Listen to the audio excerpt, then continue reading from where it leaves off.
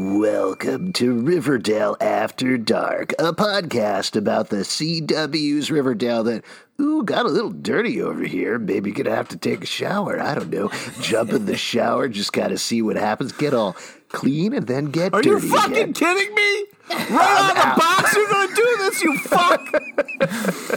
When darkness falls, it's time to go in the bathroom, and when I go in there, I feel like weird now. Like I blushed when I went in the bathroom and saw my shower, my regular old shower, where there's no Barchi sex happening. I'm happy. I'm Justin. Yeah, I bet you're happy. Go fuck yourself. I'm Pete, both of you. This is too much. I got to be honest. I don't even think I said my name at the beginning of there. I'm Alex because I was too into doing this. Woo! Big episode of Riverdale, huge episode. We're going to be talking about Riverdale Chapter 81, The Homecoming. Lots of stuff to break down here. I have to assume as this podcast is going up, the entire Riverdale fandom is breaking apart and exploding right now. Very excited and nerve-wracked to see what's going to happen here. Well, and let me say, I mean, it's such a great episode. There's a lot going on here, but also they're being pretty restrained with this. Like, what? They're the way the characters are positioned, I think it's so smart. They're just like being themselves. They're figuring it out. We got this great cleanliness, and cleanliness is next to godliness, they say. And they were just, it wasn't, I don't even know what you're worried about. They were just friends doing a classic, just clean them up on each other. And that happens. Classic. It's like, clean them up we're on jumping each ahead other. here to a specific scene in the episode. Wait. No, Pete, it's like the classic movies. You've seen them, friends with benefits, no strings attached, where there were friends who were having sex and it worked out fine. I turned off the movies halfway through. Friends don't clean each other up. That's not how it works. Classic friendly clean them up. I had some friends in high school who did that. But anyway, that's another story. That's a true story, and I've heard it, Alex. And I like that you reference it casually. Wait, what? What just happened? He had a bunch of friends who had sex with each other. Yeah, there were two of my friends in high school who after school would be like, yeah, we just, after school, we're like kind of sweaty, so we go back and have a shower with each other. And everybody was like, okay, that's all right. That's not real. That's not real. Oh, go off, Betty and Archie. Alex grew up in Riverdale. I went to Riverdale High, yeah. He was the Dilton. There's lots to talk about here, and I do want to get into it. Well, here's the thing that I think I want to start off with. I want to do a little bit of recap for what happened on the previous episode. But like we talked about with the previous episode, we had not a hard reset, but a reset as things jump 70 years into the future. I certainly felt like, and part of what we discussed on the podcast is that this next episode would really be the proof is in the pudding type episode where, okay, you knocked it out of the park with the first one, cleaned the slate, still had the character relationships, still had the histories there, but we're really starting very fresh. Was that going to hold up with this episode? So keep that in mind while I go through the very brief recap here. Oh, yeah, I'll keep that in mind. Well, all you really need to know is that Archie has returned to Riverdale from the army after 7 years to find it in shambles. Hiram Lodge is using the town, basically gutting it, to fund his own private community called Sodale, which is a commuter community in upstate New York. Everything is terrible there. The only one really holding down the fort is Tony Topaz, along with the Southside Serpent. She's held everything together. She's been working at the White Worm. She owns it now. And then upstairs at Pop Tate's, Pop is retiring, handing the diner over to his granddaughter, Tabitha Tate. Meanwhile, with the other characters, we found out Betty is in the FBI training program. She has battled unsuccessfully a serial killer called the Trash Bag Killer, has come back to Riverdale after that, and is also maybe kind of, but not particularly dating a guy named Glenn, who might be her coworker, might be her boss. No Glenn or this episode. Could be the Trash Bag Killer. Yeah, or could be the trash bag killer. Either way, Veronica, meanwhile, is married to a guy named Chad Gecko. As we find out this episode, her name, in fact, is Veronica Gecko. Chadwick, excuse me, use his full name. He is very controlling, just the way that Hiram was. She is bristling about it, doesn't like it. She was working in Wall Street. She was working at a jewelry shop, right out of Uncut Gems. But she is, as we see more of this episode, definitely using coming to Riverdale as a bit of an escape. There's some other things that crop up with Veronica's storyline that come back from 7 years later that we'll talk about. The other one to mention is probably Jughead. Jughead released one novel that, as usual, was a thinly veiled anecdote about his time in Riverdale. As we find out, this episode is mostly about the Southside Serpents. They're not particularly happy about that. But he has not been able to write a single page since he's been in New York, clearly run out of the inspiration from the town that he comes from. He is running away to escape back to Riverdale, specifically from some creditors who are trying to chase him down. And very aggressive creditors, may I say. Yes. With a travel budget. They just need to take the Metro North. It's not a big deal. Just like half hour. It's fine. And the last one you probably need to know about is Cheryl and Tony. They also broke up before the 7-year time jump, specifically because Cheryl thought she was cursed. Tony didn't really accept that, but Cheryl has definitely doubled down on that and has been trying to renovate her old mansion of Thornhill and sunk most of her money into that. As we suspected the last episode, and we get a little more hints of here, she is being lured into some sort of art forging scheme by Nana Rose, probably in order to continue to fund those renovations. She's not quite as rich as we think. And the last character we probably need to know about, Reggie Mantle, is working as an enforcer for Highland Lodge. We find out more about what that means this episode. He also works at a car lot. What? He also sells cars. Yes, we'll talk about that in a second. And also some ghoulies have taken over Archie's house. Yes. So there you go. They are hungry. That's a setup, but I want to get back to the thing I threw out to you guys beforehand. First episode, quote unquote, first episode, great. Second episode, how do you feel it held up? I really like I was saying earlier, I really like where they've just positioned all these characters and they're being very, it almost feels like the show grew up a little bit alongside the characters. It feels like there's such a confidence here in the way that they're just no, we know what happened with Barchi, with Bughead, all of that. And we're just going to enjoy the parts, the moments where Veronica and Archie were walking together, I was like, oh, I feel like I'm part of this. It was such a sweet moment of them walking together. The way they're handling everything is just so smart. I'm very impressed. Pete, I know you have some specific feelings about certain parts of this episode, but tone-wise, how are you feeling about how the show is going? Go fuck yourself, man. All right, you guys are acting like nothing is happening and everything is fine, and we're going to just go along with what it's... The world is crumbling around us. There aren't many things you can hold on to anymore, and it just sucks that they just keep getting taken away. You're mad that the ghoulies got kicked out of the house before? No. They could... No, I'm not mad at that, okay? That's not... You're mad? Oh, that Riverdale got unincorporated, which is a huge plot in a lot of teen dramas. Mm-hmm.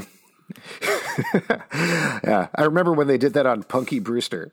Yeah, exactly. Anyway, that whole comptroller storyline on Pretty Little Liars was devastating. I'm having a hard time because I just watched the episode and I'm coming to grips with so many feelings and realizing I'm way too invested in a fucking TV relationship. Okay, it's a lot to deal with. You need 7 years to think about it. Yeah, I do. I do need 7 years. And I'm sick and tired of everybody on the show going, oh, well, 7 years ago, I believe was the... We get it, guys. It's been 7 years. You don't have to casually mention it's 7 years every couple of minutes. We get it. Oh, you're just mad, Pete.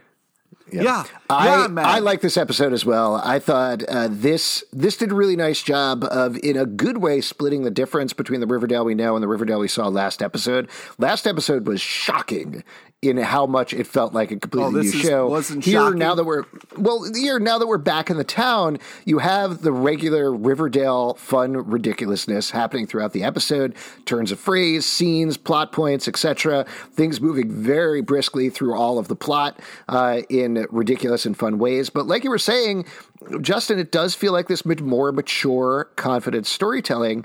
At the same time, it still feels like it doesn't have this weight to it in the same way. And that's great. It's fun to watch. I'm excited about it. It feels free. It feels like anything can happen, especially specific things that we might talk about later. They could definitely happen. They could happen every week, maybe. No. In different parts of the house, different neighborhoods. Taking a shower every week, that's a little much. I know, too. It dries out the skin. Mm-hmm. And honestly, though, I will say I didn't see them use a lot of like shampoo and conditioner. So if they may have just shampooed in this first shower, so they have to condition in a second shower.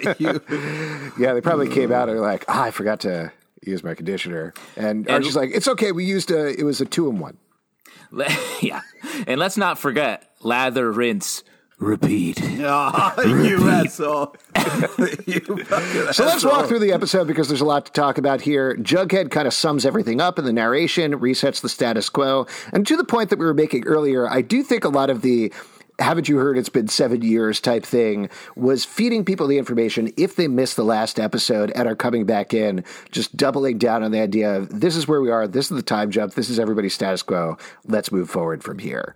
Yeah, and I don't mind because it happens a couple times in this episode where Jughead at the top is like, Archie went to war, Betty joined the FBI, and then later when they're announcing them at the school situation, they sort of lay out just what everyone's dealing with, and I appreciate that, even though I know what's happening.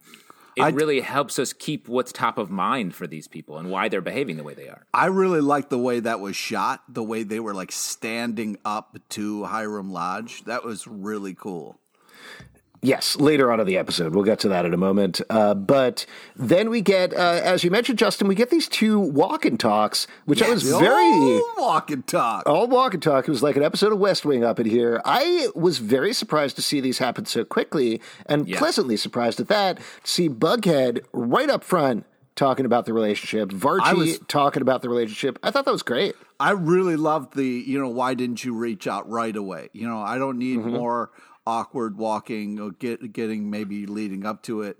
I was very excited about it, and then extremely heartbroken by the fact that maybe Jughead drunkenly called her like, I fucking made a book! Hey, we've all been there. We've all been there.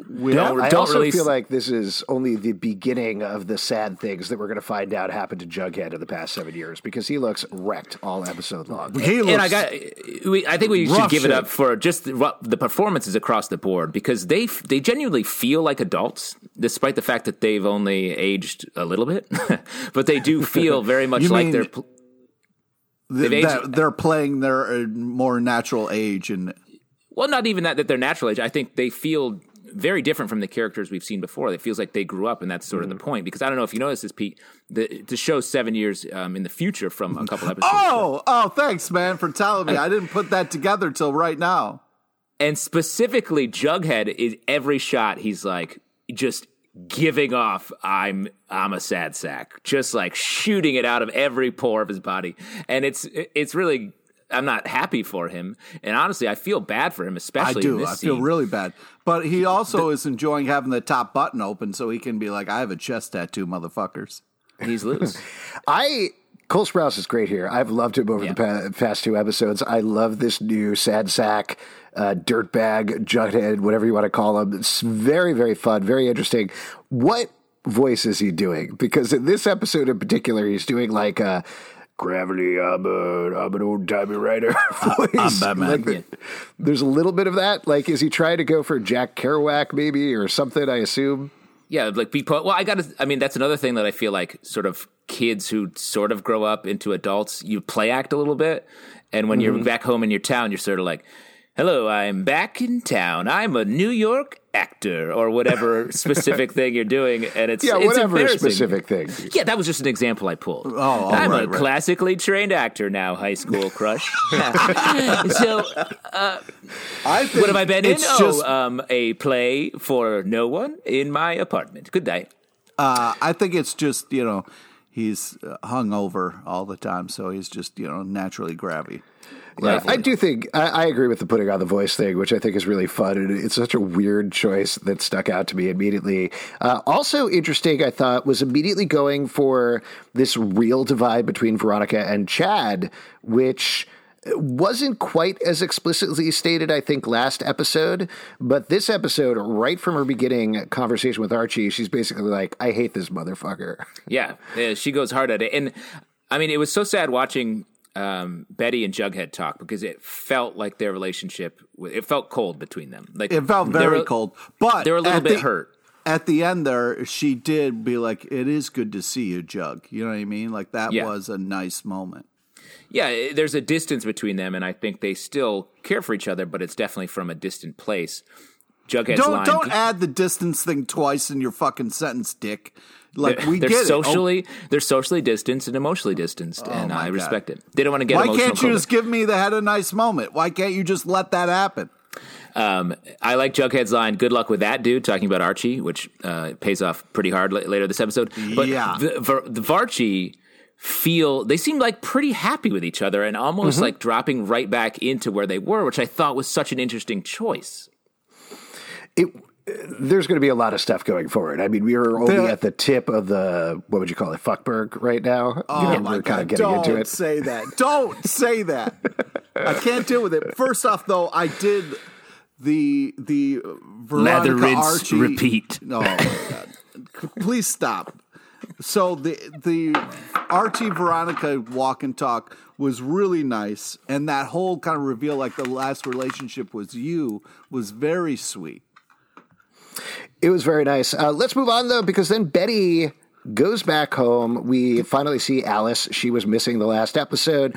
She is completely harried all episode long. Basically, she's taking care of the twins, who look to be, I assume, about like 9 at this point, right? I thought it was interesting. They talked about them like babies still. Yes. Yeah. Even though they were 2 when we left off, so technically they'd be 9 years old at this point. When Betty walked in, there was this like weird looking, like, I don't know if it was like a fort or something on the couch that like, I don't know, looked like somebody was hiding in there, and it was really freaking me out. It was probably the trash bag killer. But yeah, the kids are probably younger than they're actually supposed to be in the timeline because timeline don't matter in Riverdale. But Alice completely harried. She sets up that Polly is working, setting up Polly's reappearance later on in the episode, which is great. And then we get a montage of where everybody else has gone back. Veronica is back at the Pembroke.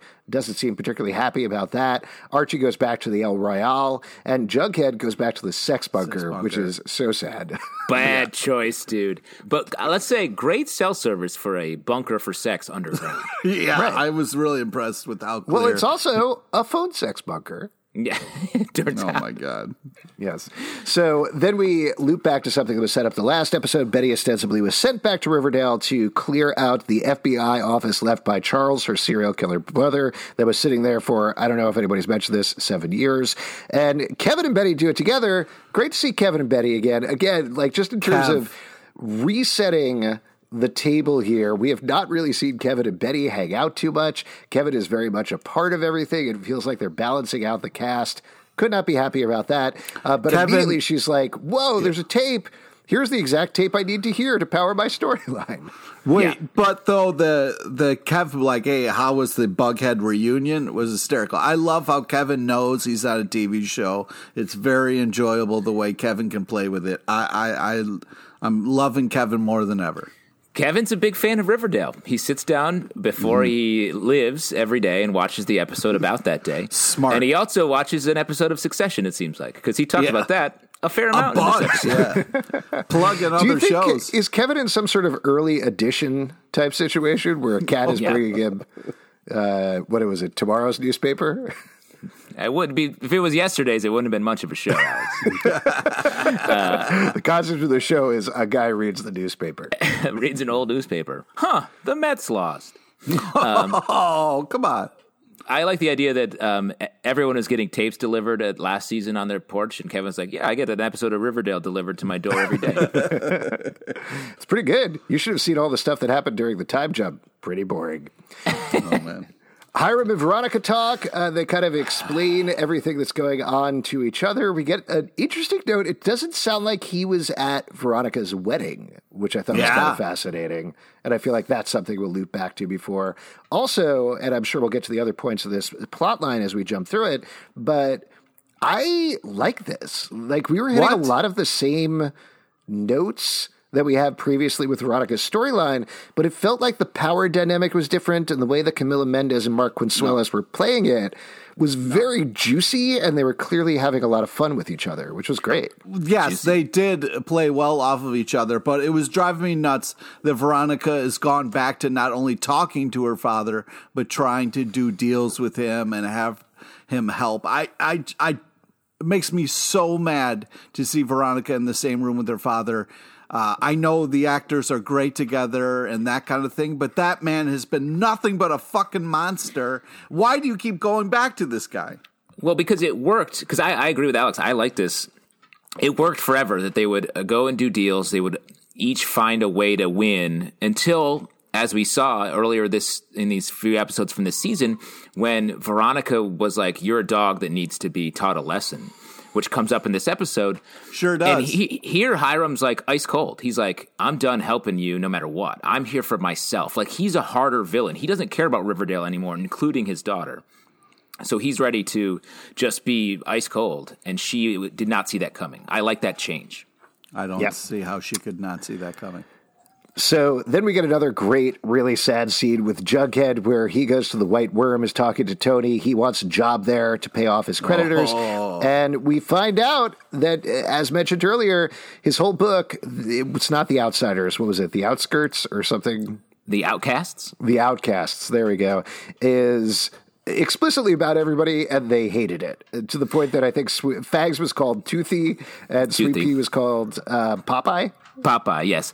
And I got to get up. Jughead's like, "Why are you mad? I called them the Vipers, a slightly different version of the truth." Who saw through that? Ridiculous. I want the CW to release that book, though. I want to read that book. Man. Oh, yeah, where it's just definitely. find and replace to the first 4 seasons of Riverdale. That's going to be a lot of fun. But great scene. Love Tony shutting everybody down this episode, and I love that she continues to keep center stage here. I think that's awesome. Yeah. Yeah, I agree. Like, the fact that she has so much control of what's happening, I think is great, and really sets up the main sort of story point of the school in this episode, and the repercussions of that I thought was just awesome. Now, let me ask you something. If you're down in the White Worm, but you want some food, you got to go all the way up to the Pops, or do you think they got like a little dummy waiter or something where you can get like food delivered down? Like, how does that work? They do have a dumbwaiter, Jughead. Oh. You're welcome for the setup. We could edit that one out. Just kidding. No, that was great. I loved it. No, we don't edit anything. Yeah, I gotta. Is the menu available on the I two have floors? to imagine, right? Like, I guess the two it's separate owners. Yeah, I mean, Hiram explains this, that Tony bought it separately, so Tony owns the White Worm, but Tabitha owns Pops. I don't know. I mean, I guess that's how real estate works or something. It just feels like the White Worm was never around until Veronica's like, "We're going to use the basement here. This is all part of the same building." But I guess they separated in terms of rent. I know a lot about financials, and that's why the main plot line here that gets set up made a lot of sense to me, where Weatherby is freaking out because Riverdale High is going to be shut down on Monday. And it turns out the whole plot here is that Hiram wants to unincorporate Riverdale, which is going to shut down Riverdale High, so I assume so he can take all that money and divert the funds to Sodale. But Tony and co, throughout the episode, come up with a plan. What they're going to do is, if they can unincorporate Riverdale, then Riverdale High can become a private school, and then they can hire people who are not trained as teachers. A great scam. It's just 100%. That's 100% because they don't need to be accredited by the state if it's a private school. So that's why you get to hire your friends. And I'll tell you what, that's a lot of loop-to-loop to get to the idea that they're going to hire the gang to teach at this school. Well, particularly for a show where Archie is held down to 50 jobs with no training whatsoever, that they're like, no, this has to be factual now. I'm also really confused by this. The reveal at the end, I was like, what does it matter if it's incorporated? Like, why does the town need to be incorporated? Like, they were like, this township is no longer a thing. And I was like, well, who cares? Well, because the point they make in the episode is all the funding to keep, like, the places going, like the infrastructure going, it goes away if you're not a town anymore. Because if you're unincorporated, you're legally not a town. Yeah, but there's still a town. No, but they're not going to get any funding from the state. They're not going to get any funding from the federal government, anything like that. So all the things that they've been talking about, like the fire department, the sheriff's department, social services, all these things that are on their last legs, they're not even going to have the funding to continue that, including Riverdale High, which means eventually the town is going to become a literal ghost town, not a literal ghost town. There won't be ghosts. I just wanted to specify that for you, Pete. Alex, don't get crazy. This could be a town of ghosts. Yeah, that's true. And also, Cheryl bought the Incorporated, so it's fine, I guess, right? No, that's not what happened. We can talk about that maybe later on at the end when we get to that. But I think this is setting up the story of the season, which I bet you this season ends with them making Riverdale a town again. No, I think how this season should end is we do a deep dive into where our taxes go and find out like what kind of funding schools actually get versus, what they deal with, Mm-hmm. I'm on Justin's side. I think the last shot is going to be, great job, guys. We made Riverdale a town. Let's head to the showers. This is not going to be a fun running bit. Townwide shower. Everybody rides. The Gargoyle King is a great tax preparer, though, if you're interested in getting involved. Would you, of the Riverdale villains, just rank them real quick, Pete, who you would be most likely to least likely take a shower with? Gargoyle King, Black Hood, Clifford Blossom. I really don't want to say the last one. None. Okay. Yeah, Charles is pretty handsome. Nope. Wyatt Nash? That's a hot dude. Pete. Cool. I bet he could clean your back. I mean, honestly, the Gargoyle King needs a lot of cleaning. I don't think I could reach the Gargoyle King, but thank you for this right fun. Here, back between my shoulders. Can you get that? This is I'll give you some crazy fizzle sticks. Sticks. Can we get to the elephant in the room yet, assholes, or what? No, that's way deep into the episode. Just like how Archie was way deep into Betty. Oh, come on. Alex. Have some respect, you fucking asshole. Too much. I don't know that. They didn't show that on screen. Anyway, so Jughead is at Pops. I saw that.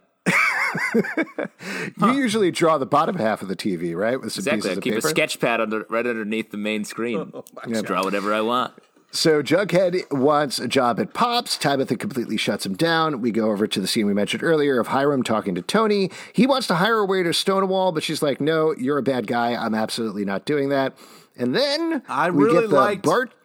Yes, I really, really liked the way Tony was like, no, you are fucking morally a fucking monster. I'm not going to do any kind of business with you because that's a horrible idea. Why are people still doing business with Hiram Lodge? Are you fucking insane? It's a good question. I guess Tony has some good business sense.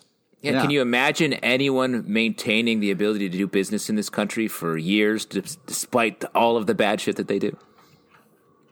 Wow, dude, you just fucking blew my mind with that.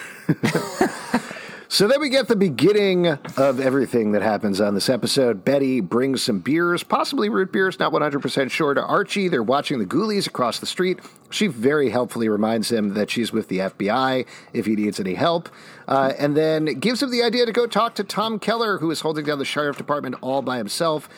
They talk about getting back the Andrews house, and basically is like, if you can find some drugs in there, I'll help you. So that sort of sets up that thing. Then we jump over to Veronica, having a very fun montage. Love the visuals here, just spinning around her laptop. She is basically running away from Chad at this point, applies for a job in California, tries to buy a plane ticket, finds out her credit cards aren't working, call Chad, and he says, I have the same problem. Don't worry, I'll figure it out as soon as you get back to New York. When is that, by the way? Yeah, smooth Chadwick. Very fucking asshole. I thought it was interesting she's going to become a sports agent in Los Angeles. Yeah, what is that? Not Entourage. Ballers? She's going to be in Ballers? Okay. She's going to be a real-life baller. Yeah, there you go. The biggest surprise of that scene, though, is Smithers is still alive and hanging out. Yeah, Smithers! Great He's to hanging see by Smithers. a thread. He's hanging by a thread. He notices a weird car. They're not 100% sure what that's about. Later on, we find, in fact, it is. Chadwick has sent somebody to go spy on Veronica. She dresses up. Once again, we get to see Monica Posh. Dresses up, sells her Glamour egg, gets a gun. Interestingly, we don't see what happens with that gun this episode. So real Chekhoving going on there, I think. That's definitely going to pop up at some point. And then we go over to Betty. Great scene here. She's still having nightmares of the trash bag killer. I just wanted to say she didn't just buy any kind of gun. She was looking for a tasteful revolver, okay? Mm-hmm. Something classy. Like one made out of chocolate or strawberries or something. Not that kind of tasteful. Yes. So where were we? Then we get a great scene. Betty has the nightmare of the trash bag killer, and she comes downstairs and finds Polly is sneaking around downstairs, and they make tea and apologize. What did you guys think of seeing Polly again? All the emphasis on Polly in the first half of this episode stressed me out. I was like, oh no, I thought she was gonna be some sort of villain here. Obviously, we don't know exactly what happens to her by the end of the episode. But yeah, I don't have a good feeling about what's happening with Polly. Pete? Yeah, it was real nice though the way that Betty apologized and was like, "Hey, maybe we can be real sisters and like try to have a nice relationship." I thought that was very cool of Betty. I really liked it, and I'm sad about by the end of the episode, but I had hope. Oh, you had hope for Betty. Sorry, for Polly. I felt like there was more to that sentence, but I guess not. But yeah, no, I liked. I just had hope that Polly and Betty it just ended on a note where you're like, I have hope. It just felt like that there was more to it. But yeah, well, the more is that all of a sudden we cut to Polly later in the episode, and so being run down by a truck. I'm sure she's fine. I think fine. Well, I say fine, like not dead. I think she's not dead. I think they're doing some sort of. I don't know if you've been watching the hit show Big Sky over on ABC. Don't talk about other shows like it matters what other shows are doing when this show. It's about a bunch of truckers who capture young girls and sell them into sexual slavery. So I think that's probably what's going on here. Okay. Wow. That was very specific and very weird, Zelbs.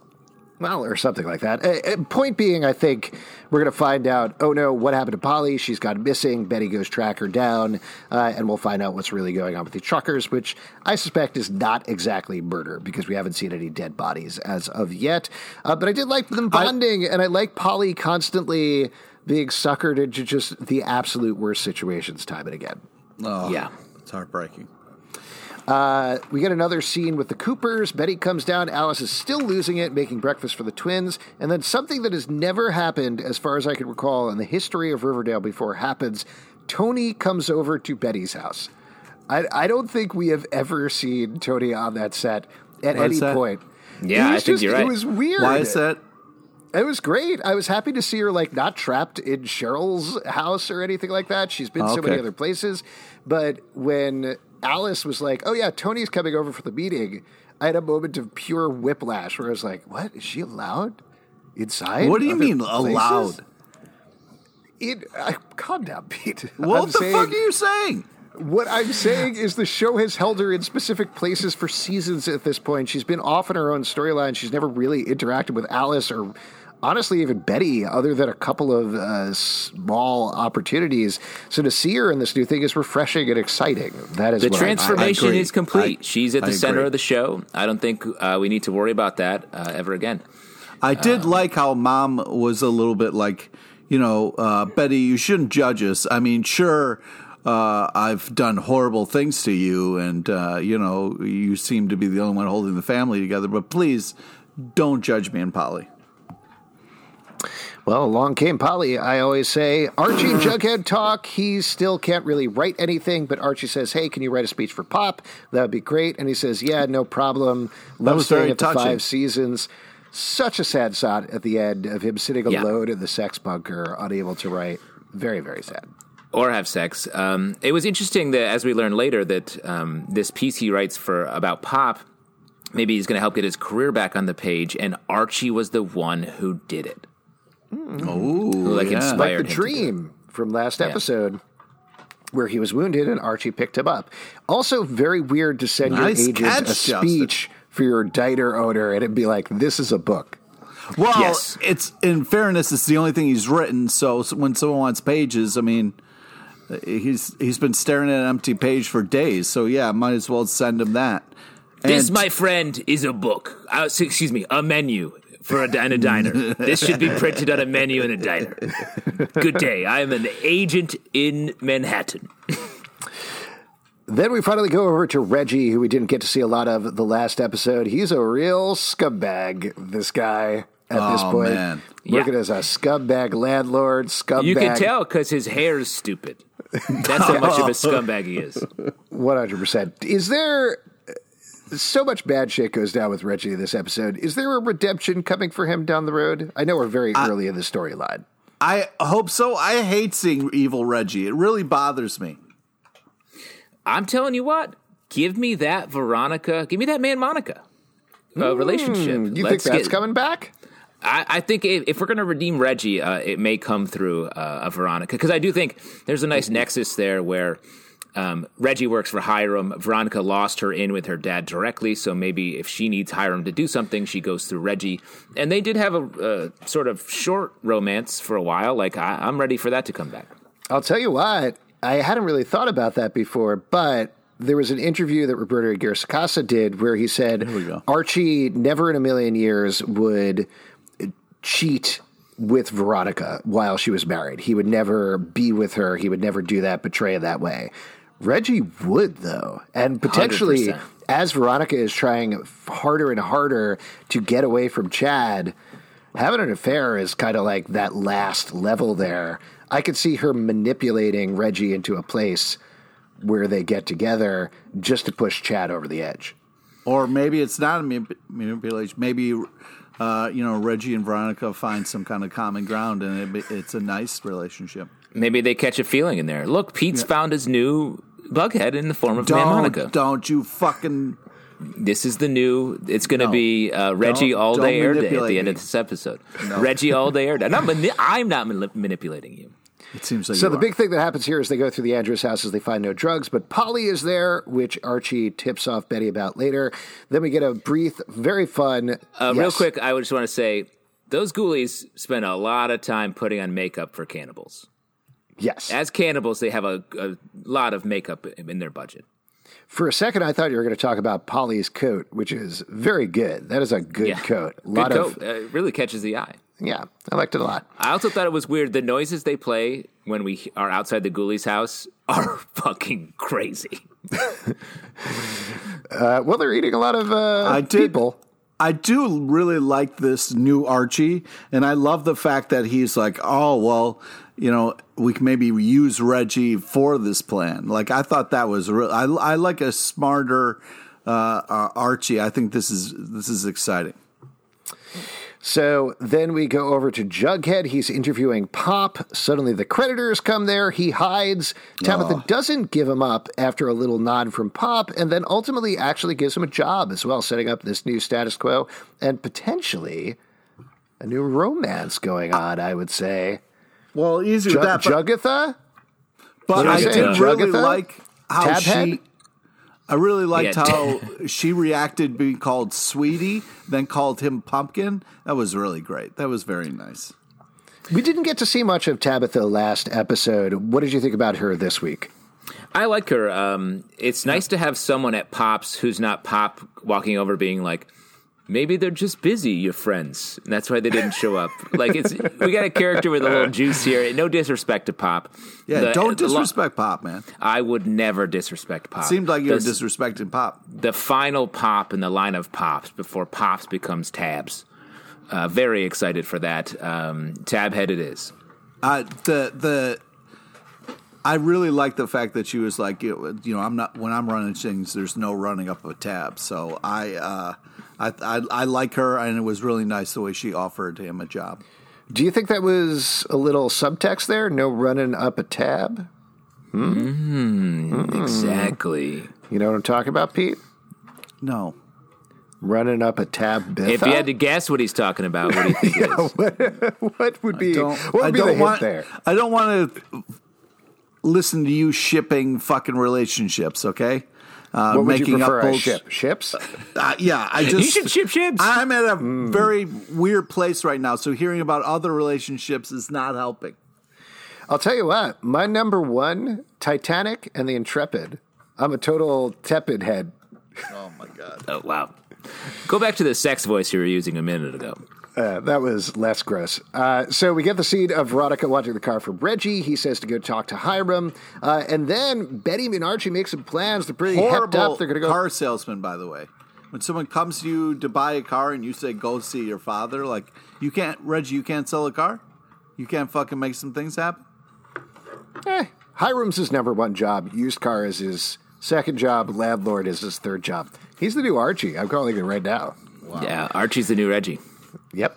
Reggie's the new Archie. Then we get this great sequence here. Betty and Archie are making plans. They're going to kick some ghoulies' asses. Kevin, Sweet Pea, Fangs, Tom Keller join them. And Betty and Archie break into the house. Great action sequence. Take over the house, find the drugs, arrest the ghoulies. Yes, Pete. It was like the first off Betty being like, I'm pissed. Let's fucking do this. And then the Hold On, I'm Coming song playing. That was really well done. I'm a sucker for a nice montage with some music, some great action, a bunch of assholes getting their ass kicked. Just glorious. Really fun. I felt like I was watching Umbrella Academy for a second. Just the FBI teaming up with another group of aging gang members and one dude who owns a boxing gym. Classic FBI. Betty calls, finds out Polly has no job, and then we get the school meeting we mentioned earlier. I wrote down lots of financial talk. That was pretty much Well, we get a huge new character here. Miss Crouton. Yes. Who bails out... the way I laughed so hard when Kevin's like, Miss Crouton, she so fucked us. Well, that was hilarious. Like, there were a couple of points, like I mentioned earlier, throughout the episode where it felt like, oh, okay, we're still watching Riverdale, and that was definitely one of them. If anything, Kevin is the one who's holding down old school Riverdale while everybody's like, no, we're on this new show that's very cool. Kevin's like, nope, let's talk about Miss Crouton. I love it. So good. Also, he calls out Succession, as you mentioned earlier. Then we go back to Veronica. Great scene with Hiram asking for help. He strings her along the entire time until he says, no, get out of here. Figure it out yourself. He was like, let me get this straight. You're asking for my help? And then gives a cold no. Mark Consuelos' expression when he said that was delightful. He's harder now. He's like, this is an edgier Hiram, and I like it. He's a real villain, I feel like now. Oh, yeah, there's real It's villain. Great. Back at the Cooper Smith house, Polly shoots back at Alice and Betty. Betty reveals what's going on with her. She freaks out at Betty. It's a pretty fraught scene and leaves. Meanwhile, Jughead is writing his speech. As we mentioned, he sends it to his agent to show he can still write. And then we get a scene. I don't know. I'm trying to figure out what happens in the next scene. So let me just kind of walk through it just a little bit. So Betty and Archie. Yeah, a lot of times when I want to remember something, I just start talking about it and just see where that ends up. Pete just took off his headphones. He can't even hear it. I'm sure he'll hear it when he meticulously listens to this podcast after we're done. Are you guys going to be mature about this, or are you going to be assholes and just dig knives into me? Hey, you've known us for years, Pete. Are we going to be mature? No, you are not. So Betty and Archie are sweeping up the old Andrews place. They're getting real dirty in there. So much sweeping. You know how much there's a dirty house. Oh, my gosh. Sweeping it up, not worrying about the walls, mind you, quite yet. They'll get to that later. Both very hungry. They're going to get a pizza. Betty is like, yeah, I could definitely go for some pizza. I'm real hungry. I could eat something, I guess. And then they realize, ooh, they're very sweaty. They both want to get a shower. There's so much sweat going on. How do you conserve water in a town like Riverdale that has hit hard times? Take a shower together. They did it for the public good. Now that the town's unincorporated, that's a lot. They're not going to have a lot of water. And here's a little behind the scenes thing. It wasn't actually water. It was more sweat coming out of the shower head. It was a sweat shower. I mean, let me just say, just the moment when they're working and it's all pretty normal, and then they look up at each other, I was like, I was like, the sexual tension, I was like, it came out of nowhere. And then when they said the word shower, I was like, oh, I forgot that the shower scene from the trailer might be in this episode. Visceral reaction. I'm still blushing. I'm blushing. Pete, any reactions there? It was awful, but they got it out of their system. They're going to move on now. You know what I mean? Mm-hmm. Just that's how sex works. One and done. But it was that was nice amazing. Let's never do that again. Yeah, afterwards they were like, "Hey, we're just friends." You know, yeah, we're just friends. But that smile that Betty gives him, she's like a lioness who just caught a fucking antelope. She's laying back on that couch like, well, here's the thing. Hungry. I honestly Mama's hungry. I honestly think this whole sequence did exactly what it needed to do. We know from the pilot of Riverdale, let alone the lore of Archie comics, that Betty and Archie were going to get together in some fashion. And every time that they've gotten together previously, it's always been in the middle of another relationship. It's always been fraught in some way. It's always been something that they can't complete, or they're both in a different place emotionally. You know, at the very beginning, Archie was still getting over being molested by Grundy, basically, had just met Veronica. All of these things are going on, and we've kind of gone from there. This is the first time they're both free, as they talk about, to do whatever they want in their 20s. And like Betty calls out, this is something that they both really wanted to do for a very long time. So to do this, I know it was a very graphic for network TV sex scene. Yeah. Very much so. It was a hot scene. And obviously, I have some interest in this relationship, but...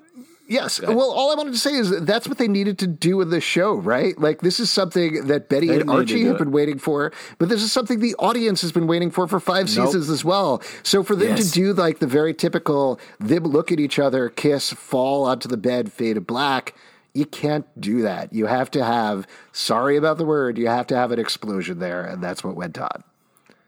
That shit was hot, dude.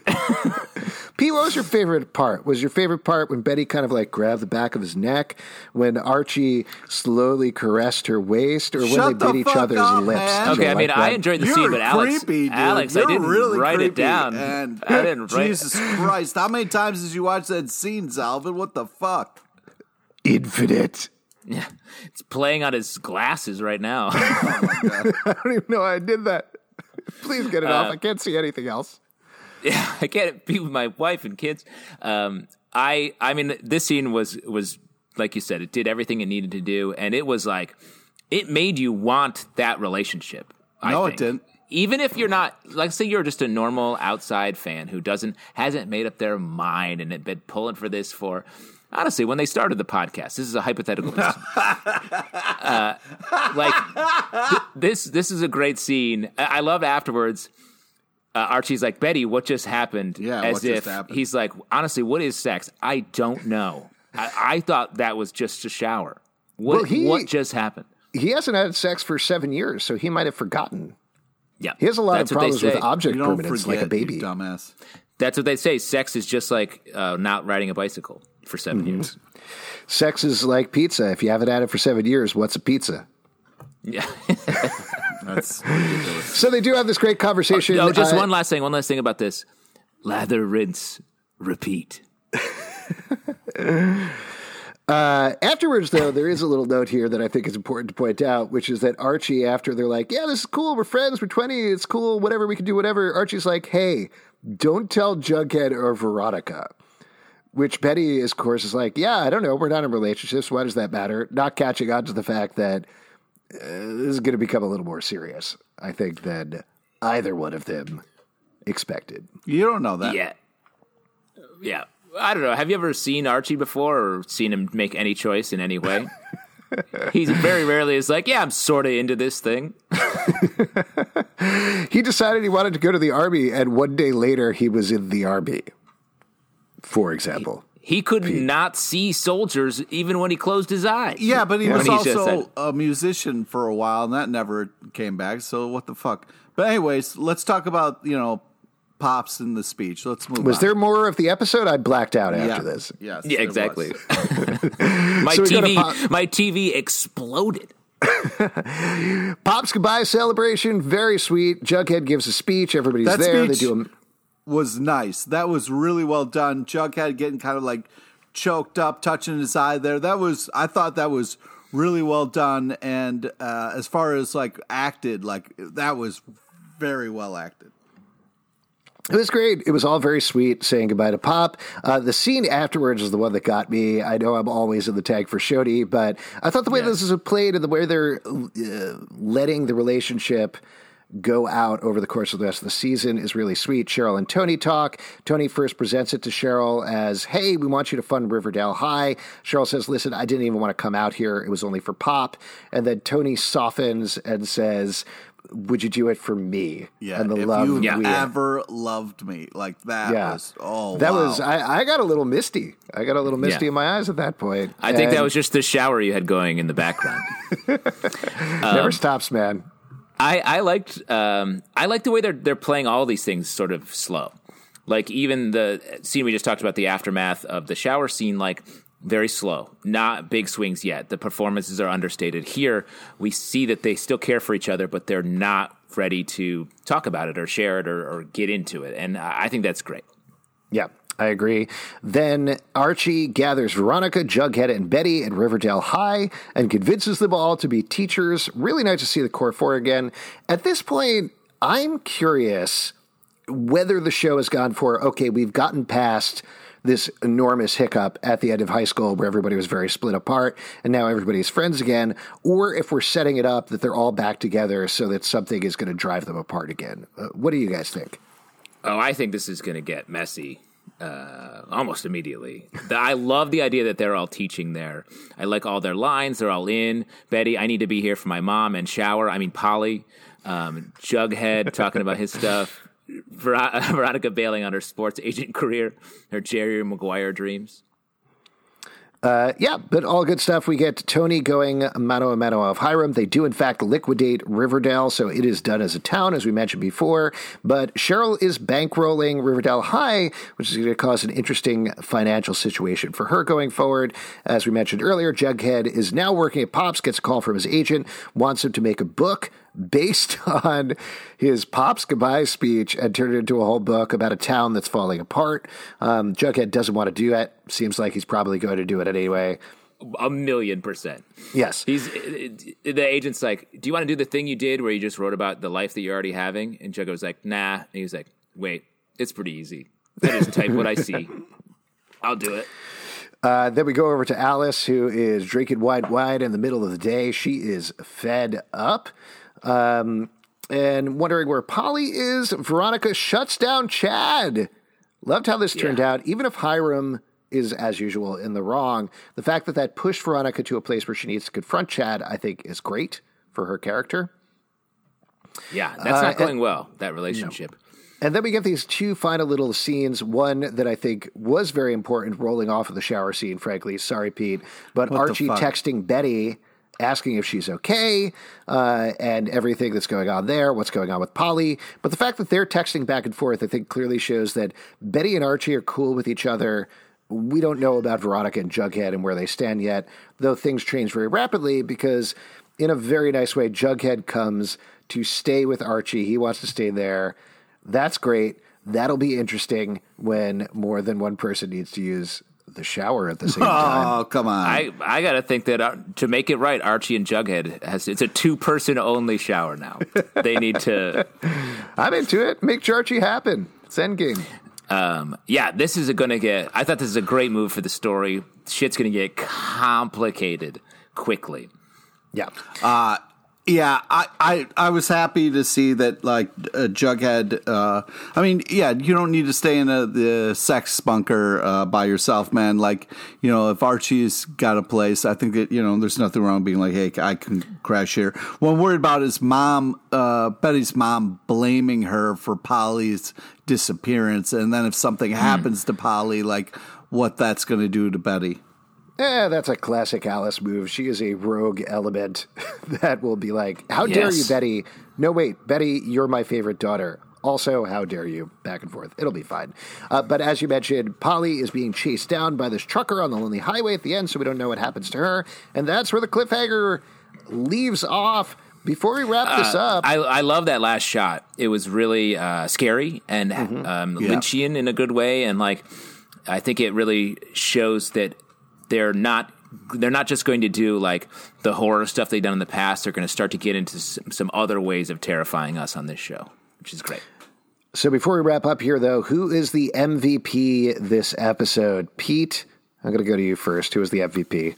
Well, we got a lot of touching stuff with Pops, and if this is his kind of like swan song, or if, we're going to see less of him, I thought the touching stuff about him holding the jacket and being moved by the kind of retirement thing, I'm going to give it up to Pops. He's been a great part of the show. What about you, Justin? Let me just say, Betty all day, air day, baby.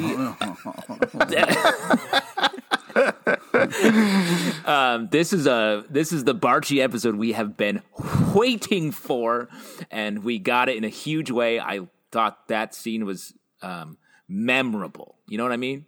Like, whether you're a fan of it or not, every time you close your eyes to go to sleep, you're going to see this, right? Anybody in here in this podcast think that?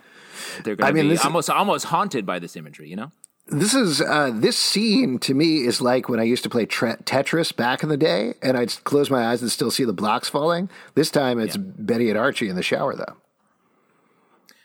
You lucky bastard! I'd kill for that. But no, I thought this episode was great, and their relationship, just that scene, the way they looked at each other, even before the sex scene, I thought there was just so much in that. Great performances from Betty and Archie. This is really hard to choose because one thing these last two episodes have done really well, like we've been talking about, is balance the whole ensemble, and everybody gets some really great moments to shine, some fun stuff to play. But weirdly, I think Veronica is my MVP. It's been a couple of episodes in a row now, but I really think Camila Mendez is having a field day with everything that she's doing. She's finding some fun, different notes to play, and I'm enjoying her storyline so much more than I thought I would. It's been a blast. Oh, and a special shout out to one of my favorite characters in all these shows, water. Just the concept of water and the fact that we have water and the way when we are dirty, it cleans us off. Yeah, my other MVP is the pizza guy who's probably outside being like, "Hey, your pizza's here. Where are you guys? What's going on? You guys order a pizza? It's awful sweaty in there. Hey, did you leave a shower on? Because it's steam coming out of the windows." "Oh, I've been carrying pizzas all day. I'm pretty sweaty. Can I come into that shower too? What are we thinking?" "Hey, is this the house full of cannibals in a pretty nice neighborhood otherwise? Because I brought pizzas here and they ate my hand, my non-pizza hand. Anyway, I'll just eat this pizza out front." Non-pizza hand. I got to report back to my boss, Mrs. Popcorns or whatever her name was. I don't remember. And my boss, Miss Crouton, who runs the Italian eatery here. I knew it was some sort of crunchy food. Anyways, if you'd like to support our podcast, patreon.com/Comic Book Club. Also, we do a live show every Tuesday night at 7 p.m. to Crowdcast and YouTube. Come hang out. We would love to chat with you about Riverdale. iTunes, Android, Spotify, Stitcher, or the app of your choice to subscribe and listen to the show. Socially, you can check us out at Riverdale Dark on Twitter, Riverdale After on Instagram, Riverdale After Dark on Facebook, comicbookclublive.com for this podcast and many more. Until next time, we'll see you after dark. I just wanted to say that for the people who are going through a tough time, I'm sorry, and hopefully we can all get through this together. I know. I, too, was shocked when Miss Crouton bailed on the school.